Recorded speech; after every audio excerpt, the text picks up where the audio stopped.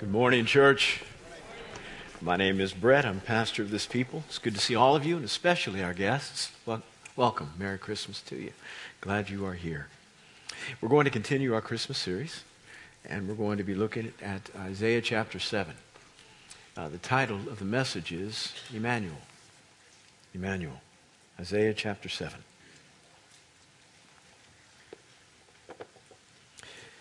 Verses 10 through 15. Isaiah 7, verses 10 through 15.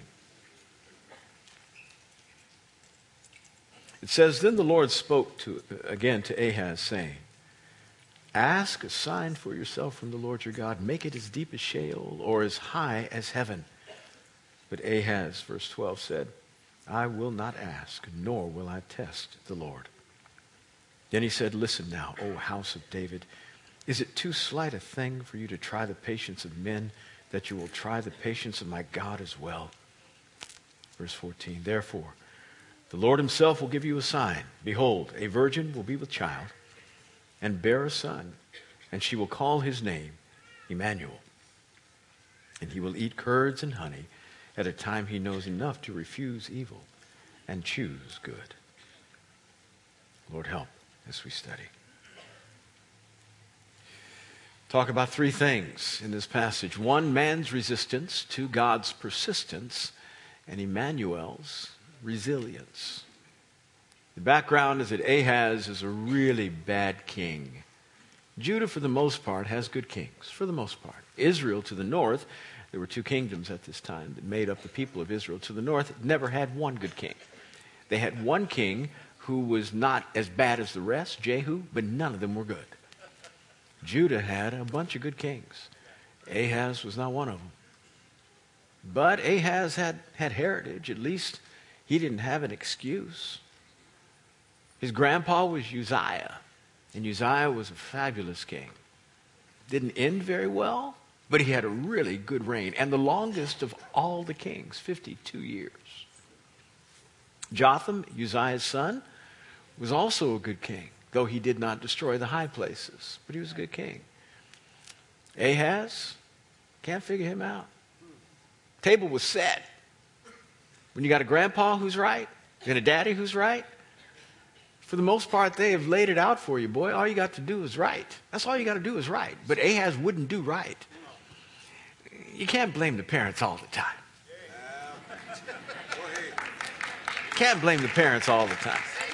Now, simply because you can't blame them doesn't mean they're not responsible. Sorry, parents. You thought I just left you off the hook. No. We will always be responsible. We just may not be able to be blamed. You'll always feel something that I need to do more. Ahaz was a mess. He sacrificed his children to foreign gods and fire. He didn't worship the Lord, had no regard for the prophets of his day, and he had one of the best. You're not going to get any better than Isaiah. Now, Isaiah was not what Elijah or Elisha was. Prophets to the north, in the northern kingdom, they had power and calling fire down from heaven and raising the dead. They were something. Now, we don't have much in terms of messianic prophecy from those two, but we have gifts and signs that were unusually bestowed upon prophets like this. Those things usually had come with people who were both rulers and prophets, like Moses. None of the kings had this kind of power like Elijah and Elisha had. They were amazing. But Isaiah's primary gift was just speaking. It was having the word of God and making sure that people knew it to be true. And again, he was one of the best. And he was Ahaz's personal voice piece, his personal access to God. And Ahaz would not listen to Isaiah. And Isaiah, it's not that Isaiah would give Ahaz cause not to listen to him. I mean, this was a pure man. He wasn't just functionally on point. He was intimately on point in relationship with God. One chapter prior, Uzziah, the king who had the longest reign in all of Judah, had passed away. And Isaiah is a young man at this time. And he's the only king he's ever known. In fact, when you reign 50 years, that's probably the only king 90% of the population has ever known. And when he passes, it's a national mourning event. You don't know exactly whether the next king is really going to be really good. What's the administration going to be like? Is he going to accept me? Though Uzziah and his son Jotham had co-regency, meaning they reigned at the same time for a period, you know, sometimes kids can do right because dad's watching. But when dad leaves, all of a sudden, so they don't know. Isaiah's in the temple in Isaiah chapter 6. And it says, in the year of King Uzziah's death, I found myself in the house of God. And the Lord filled the temple. The glory filled the temple. And the train of his robe was all over the place. And he said, I am a man of unclean lips, and I dwell among a people of unclean lips. Isaiah was the prophet of the day. And he says his lips are unclean. If his lips were unclean, and he was the main prophet, what was the rest of the nation like? Everybody thought he was right. And if his lips weren't right, my goodness. And he wasn't just being self-deprecating. His lips really weren't right, though everybody else thought he was right. So unright were his lips that an angel shows up. And then there happened to be this altar upon which were coals. Hot coals. White hot coals. And the angel took some tongs and picked up the coal. One of them. Now when an angel has to use tongs, the Bible says that they themselves are ministers and flames of fire for God. And he has to use tongs? My question is, when he picks those tongs up and then picks up one of the coals, what you doing with that? Wait. And he's coming toward me, he would have to chase me all around the church. I'm telling you, I'm just letting you know. You got to be kidding me. I mean, I know my lips are unclean, but are they that bad? Really? And he took the coal and touched Isaiah's lips. That's how unclean they were, though he was God's mouthpiece. And this is a man who submitted to God at the deepest levels of consecration because all he wanted to do was speak his word and represent him well. I'm laying that out to let you know what Ahaz had. Ahaz the king had this man as his personal prophet. And he didn't receive him. Ahaz was messed up. The circumstances around which this prophetic word comes are those which are very, very shaking. Rezin, the king of Aram, who's a neighboring country, and Pekah, the king of Israel, the northern kingdom, the sister kingdom of Judah, are now aligned against the kingdom of Judah. In verses 1 through 9, it says that they are so powerful and have laid siege to the city for the most part, that the entire nation of Judah began to shake as leaves in the wind. They were afraid. Then you've got to superimpose 2 Kings 15 and 2 Chronicles 28 over this event, because we see how Ahaz responded, not just to Isaiah, but to the circumstance. And it says that Ahaz went to the king of Assyria and said, come protect me against the king of Israel and the king of Aram. He has Isaiah right here, who has the word of the Lord. And he goes to somebody else to try to find help. Why is it when we are the authors of our own demise and God comes to offer help, we won't take it? He has completely messed up his entire life, and the Lord has come to the rescue. The cavalry has ridden over the hill, and he's saying, I'm going to help you. In fact, in the prior verses in the same chapter, he says, don't worry about these two smoldering firebrands. I got them. These jokers won't hurt you. When Rezin goes back, he's going to be killed, by the way, when he goes back home. And the kingdom of Samaria, in 65 years, it won't even be a nation. Don't worry about it. I got this. Ahaz says nothing in response. Nothing. Isaiah says, just believe.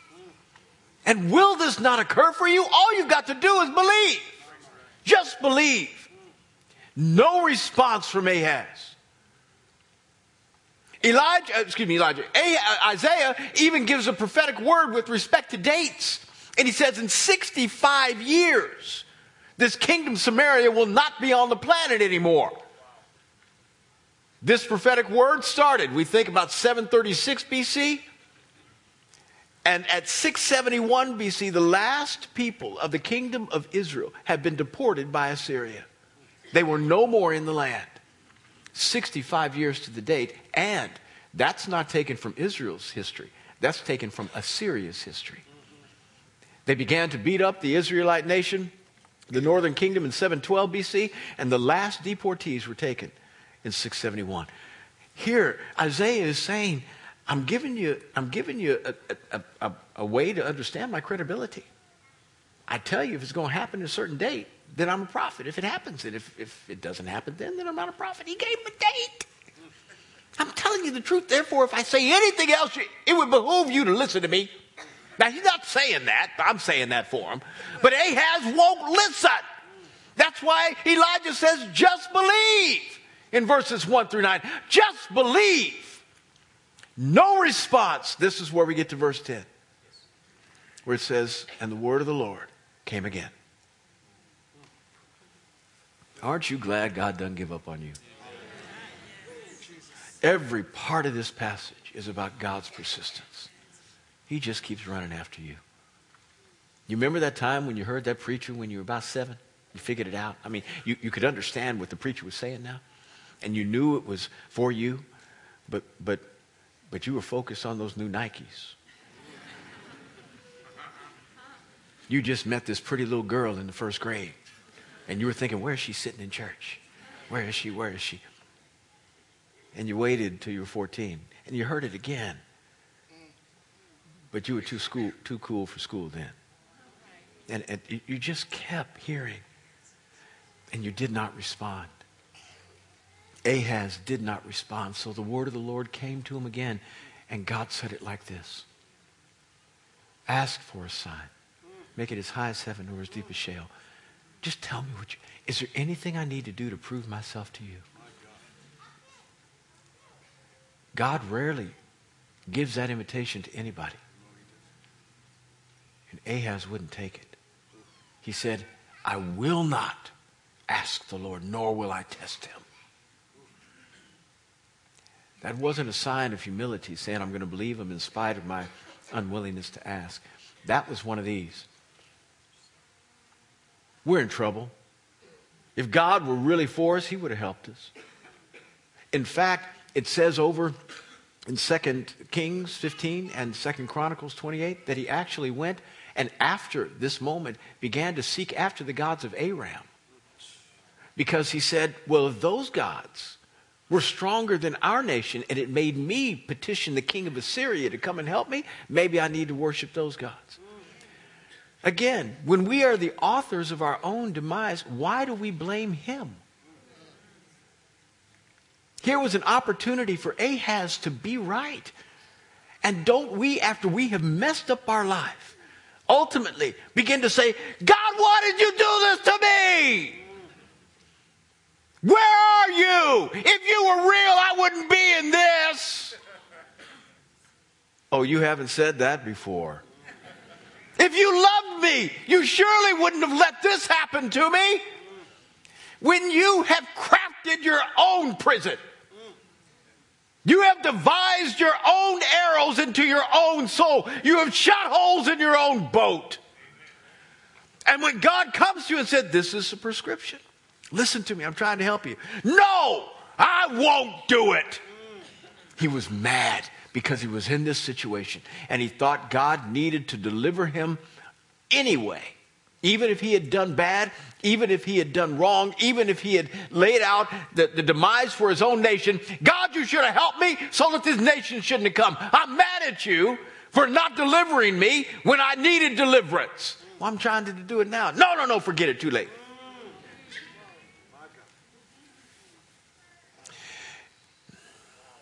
It's one of these, Lord, I'm going to go. Somebody begins to give you some financial advice and says, tithing would be really good for you. Be really good. I know it's difficult, but God says when you tithe, good things begin to happen. He begins to bless you. And all of a sudden, you'll begin to see increase in your life, your personal life, all your finances. God will begin to pour back on you. And you listen, you say, I'm going to go get a loan. Yeah, I'm going to go get a loan. Now, I'm not against a loan. Don't have an issue with that. I got a loan on my house. But Ahaz said, I'm not going to listen to God. I'm going to Assyria and find help. I'm going to use the arm of the flesh. I'm going to figure out a way naturally to fix my problem. And God's offering you a spiritual solution. And you reject it because the only thing you know to do is to go to the natural.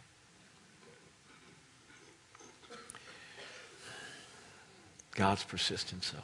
I mean, Ahaz was resistant, but God's persistence. He said, okay, is it too much for you to try the patience of men that you will try the patience of my God as well? Therefore, I'll give you a sign all by myself. A virgin will be with child, and you will call his name Emmanuel. This is the first time we have a picture of how the Messiah was to come and in what form he was to come. The scholars had to piece together a number of prophecies over the eons to try to figure out what he looked like, but this was central. And some will say, well, it really doesn't talk about a supernatural birth because the word for virgin is the exact same word in the Hebrew for maiden. So a maiden will be with child, and we will call his name Emmanuel. Okay, well, the skeptics say that's the way it ought to be read. The problem is this. Maiden simply means somebody who wasn't married that is now married and has a child. How is that a sign? That's the way everybody does it. Ain't nothing unusual about that. Every woman gets married and has babies. So what would be unusual about this? Sometimes our doubt and unbelief can begin to lead right into stupid. Simply because you don't want to believe doesn't mean it gives you the right to make stuff up. To justify your unbelief, that's not very smart. Don't let your doubt and unbelief lead into stupid. Because that doesn't make any sense at all. God wouldn't say, I'm going to give you a sign. A woman's going to have a baby.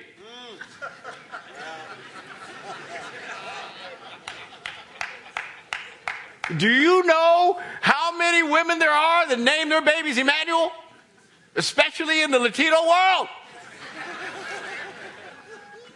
What would be unusual about that? The sign is that it's a virgin. Meaning that in the midst of our doubt and unbelief, God said, I'm going to save you all by myself. I'm going to save you all by myself. I'm going to send help even when you don't want help. Jesus came when we were sinners. While we were yet enemies, Christ died for our sin. None of us woke up one day and said, Lord, today is a good day to get saved. I think I'm going to love you. That didn't happen. God came while we were ignorant, while we were wrong, in the midst of our doubt and unbelief and our resistance, and said, I'm going to save you all by myself. And there's no way it could happen except that it happened this way. That a virgin would be with child. Had to be a virgin. Because you can't combine the seed of a woman and the seed of a man and get anything other than you. Me, that's all you get. Now, we might be better versions of humanity than other versions of humanity, but we are all sinners. Unable to save ourselves, much less anybody else. So that's not going to fix it. No matter what name you slap on your child. Ain't going to fix it. I got one of my boys, middle name is Emmanuel. He ain't nothing like God. Ain't nothing like God. Nothing like God. One of the best kids you will ever meet, but ain't nothing like God.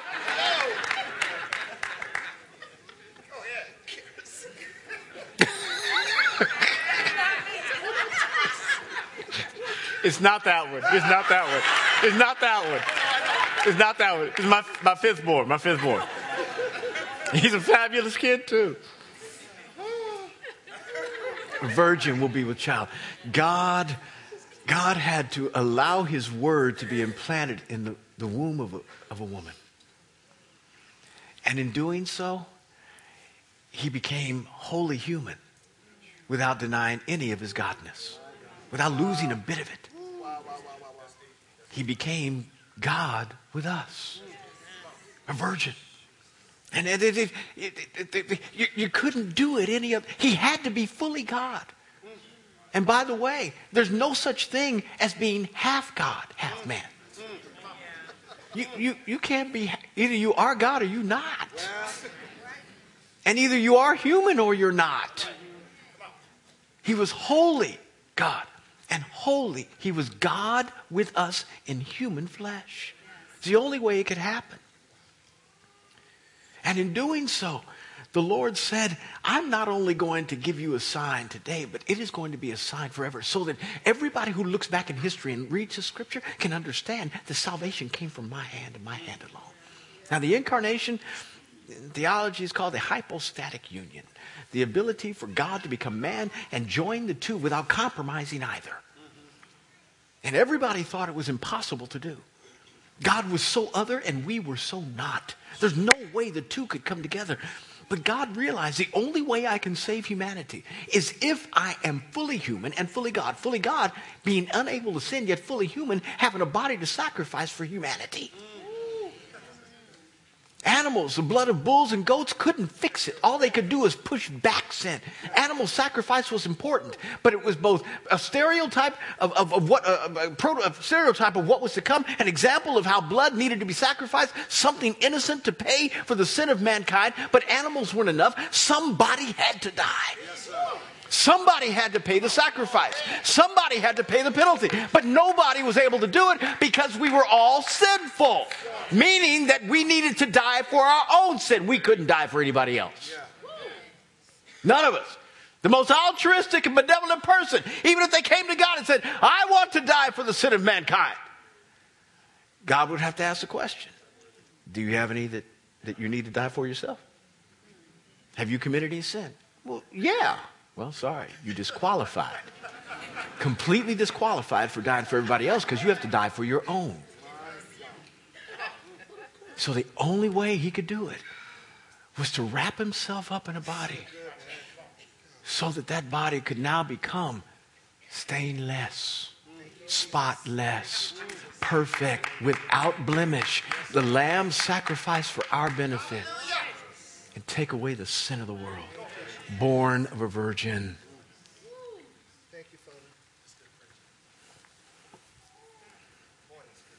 This incarnation, this is all Christmas is about. I love giving. I love the atmosphere. Most wonderful time of the year. I love it. I love it. I love it. Christmas is just great. These 30 days between Thanksgiving and Christmas are just the best of the year. Everybody's happier, more kind. I love it. But a lot of it doesn't have anything to do with Christmas. I'm glad for it. But everything about Christmas is about God becoming man to save us. That's what it's about. The distance he came to get you. It was long.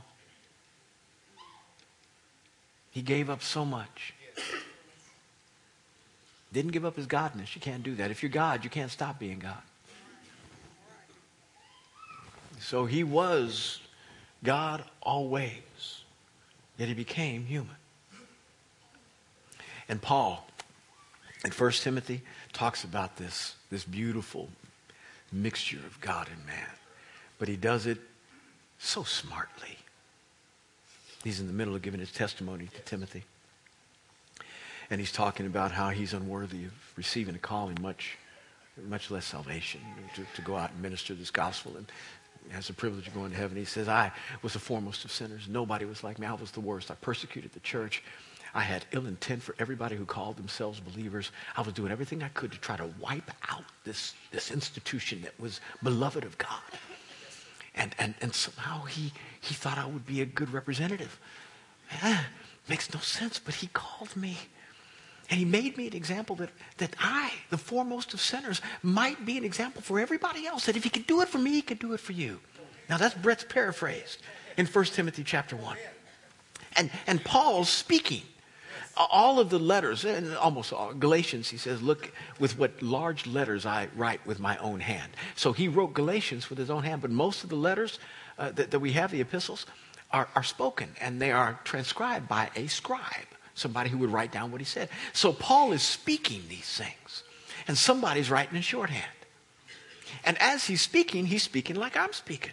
And all of a sudden, you get this sense that he's waxing eloquent, and emotions are beginning to flow because he's telling his testimony of how good God has been to him, and he didn't deserve it. And he was the foremost of sinners, yet God's patience showed grace with him so that he might be an example to everybody else about what it means to be saved, and that your sin cannot be a barrier to you getting right or doing great things for him. And he's getting emotional about it. He says, now to the King eternal, immortal, invisible, the only God, be glory forever and ever. Amen. So that's the last verse of chapter 1 of Timothy, verse 17. And it becomes a doxology for the church, meaning a statement of liturgy and theology that is quick and short, that can be memorized so that you can understand something that would take books for you to understand, but you can understand it in a very short phrase, doxology. And you're supposed to memorize it and restate it over and over again. Now to the King, eternal, immortal, invisible, the only God.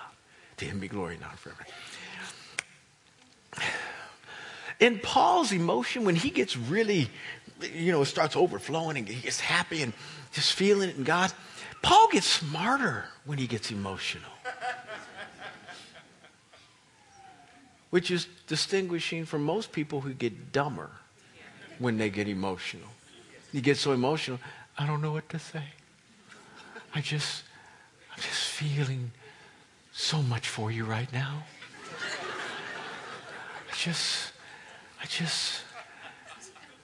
you know what I mean? Yeah, it's like that, yeah.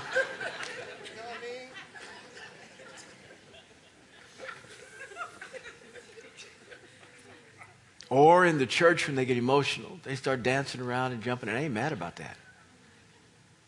But they don't know how in the world to let their emotional stimulation benefit anybody else but themselves. And Paul is never not a leader. He is always a leader. And so what he's going through, he's trying to help other people go through with him.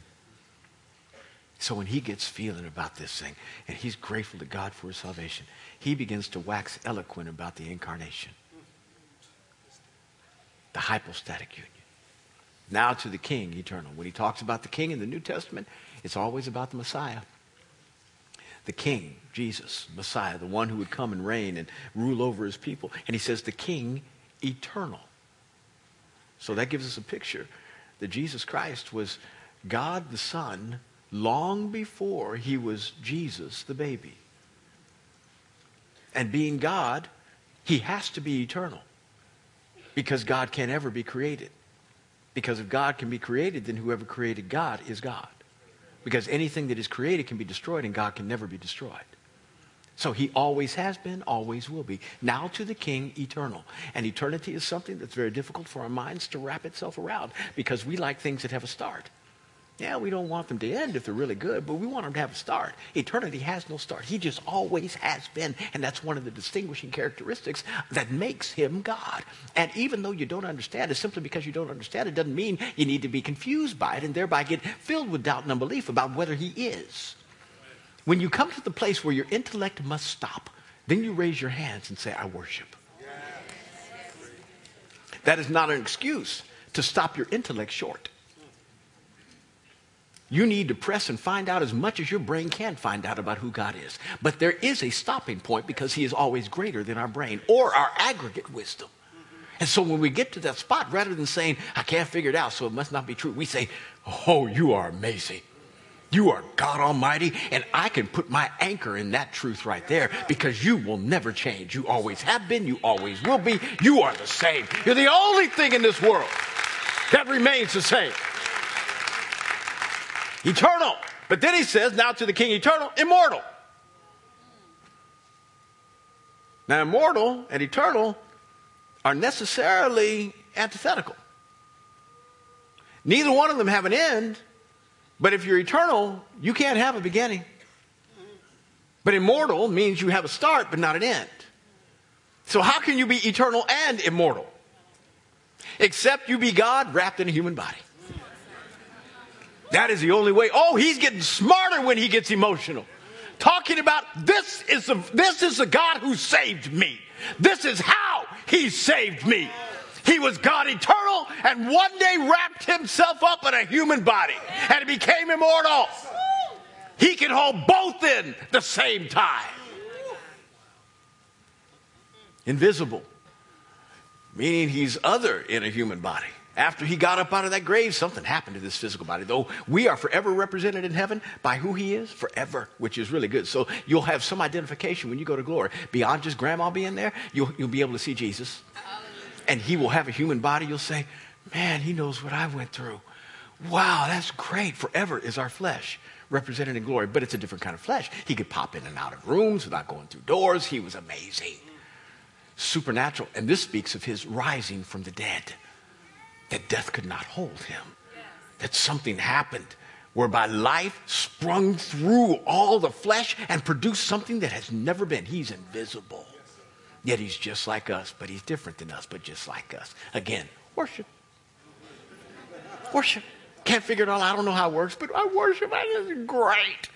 The only God, to him be glory and honor forever. There is nobody else who has ever done this. And I don't care what people tell you with respect to religions being compatible. This is the only one. The only one who prescribes this.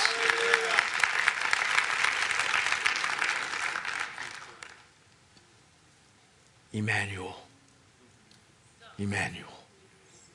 I will send you a sign myself. Though you are full of doubt and unbelief, I'll do it all by myself. That's how much I care about you. You're not even asking me, but I love you enough to save you anyway. That's our God. And then we see Emmanuel's resilience. Though he was fully God at some point while he was on the planet, he came to the cognizance of who he was. Now, he had to go through all the stuff of ignorance. And this is what he had to give up. He was omniscient. He knew everything as being God the Son. But when he became a baby, he became an ignorant baby. Didn't know a thing. Now he had to have his creation teach him what 2 + 2 equals. So he was dependent. He gave up his omnipotence in that he was weak now. And he gave up his omnipresence and many other things he gave up in order to become what we needed so that we could be saved. But at some point he had to come to the realization, that cognitive moment, I don't know, 7, 8, 12, where Mama and him had a conversation. And when Mary was praying, she was talking to Jesus. Yeah, I know. That's kind of mind-blowing, isn't it? Jesus, take out the trash, please. How do you do that? How do you do that? Talk to God very respectfully in your own house. Some cognizant, something where awareness just hits him. And now he's got to make a decision every day. Am I going to go through this?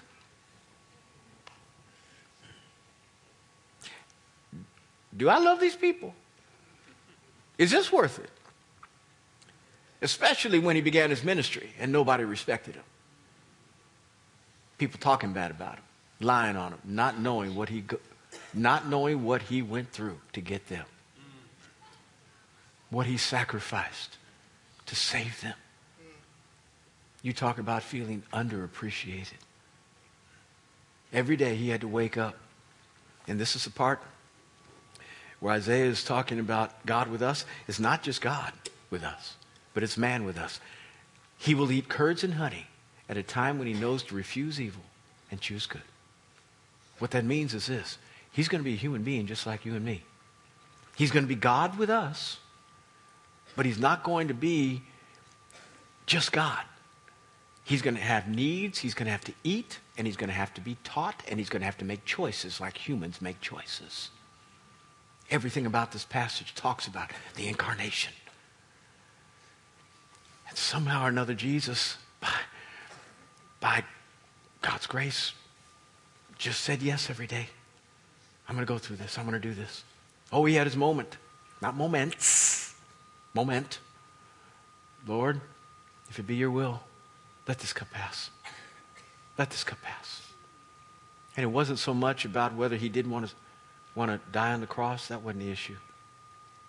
I'm convinced that the issue was, I don't want to be separate from you. And there's something that's coming through this whole ordeal of sacrificing myself and becoming sin on behalf of my people that's going to separate from you. And I've never been separated from you. I don't want that. If there's any other way, then we don't have to go through that moment when you say, I got to turn my back. And I say, why have you forsaken me? I don't want that. But he said, not my will, but yours. This is what it meant for him to constantly redecide, if you will, is it worth it? And may we as people superimpose our life over this moment here and say, if we are going to be what we need to be to our community, help us to be the best version they have ever seen of God being on the planet. Help us to be that to them.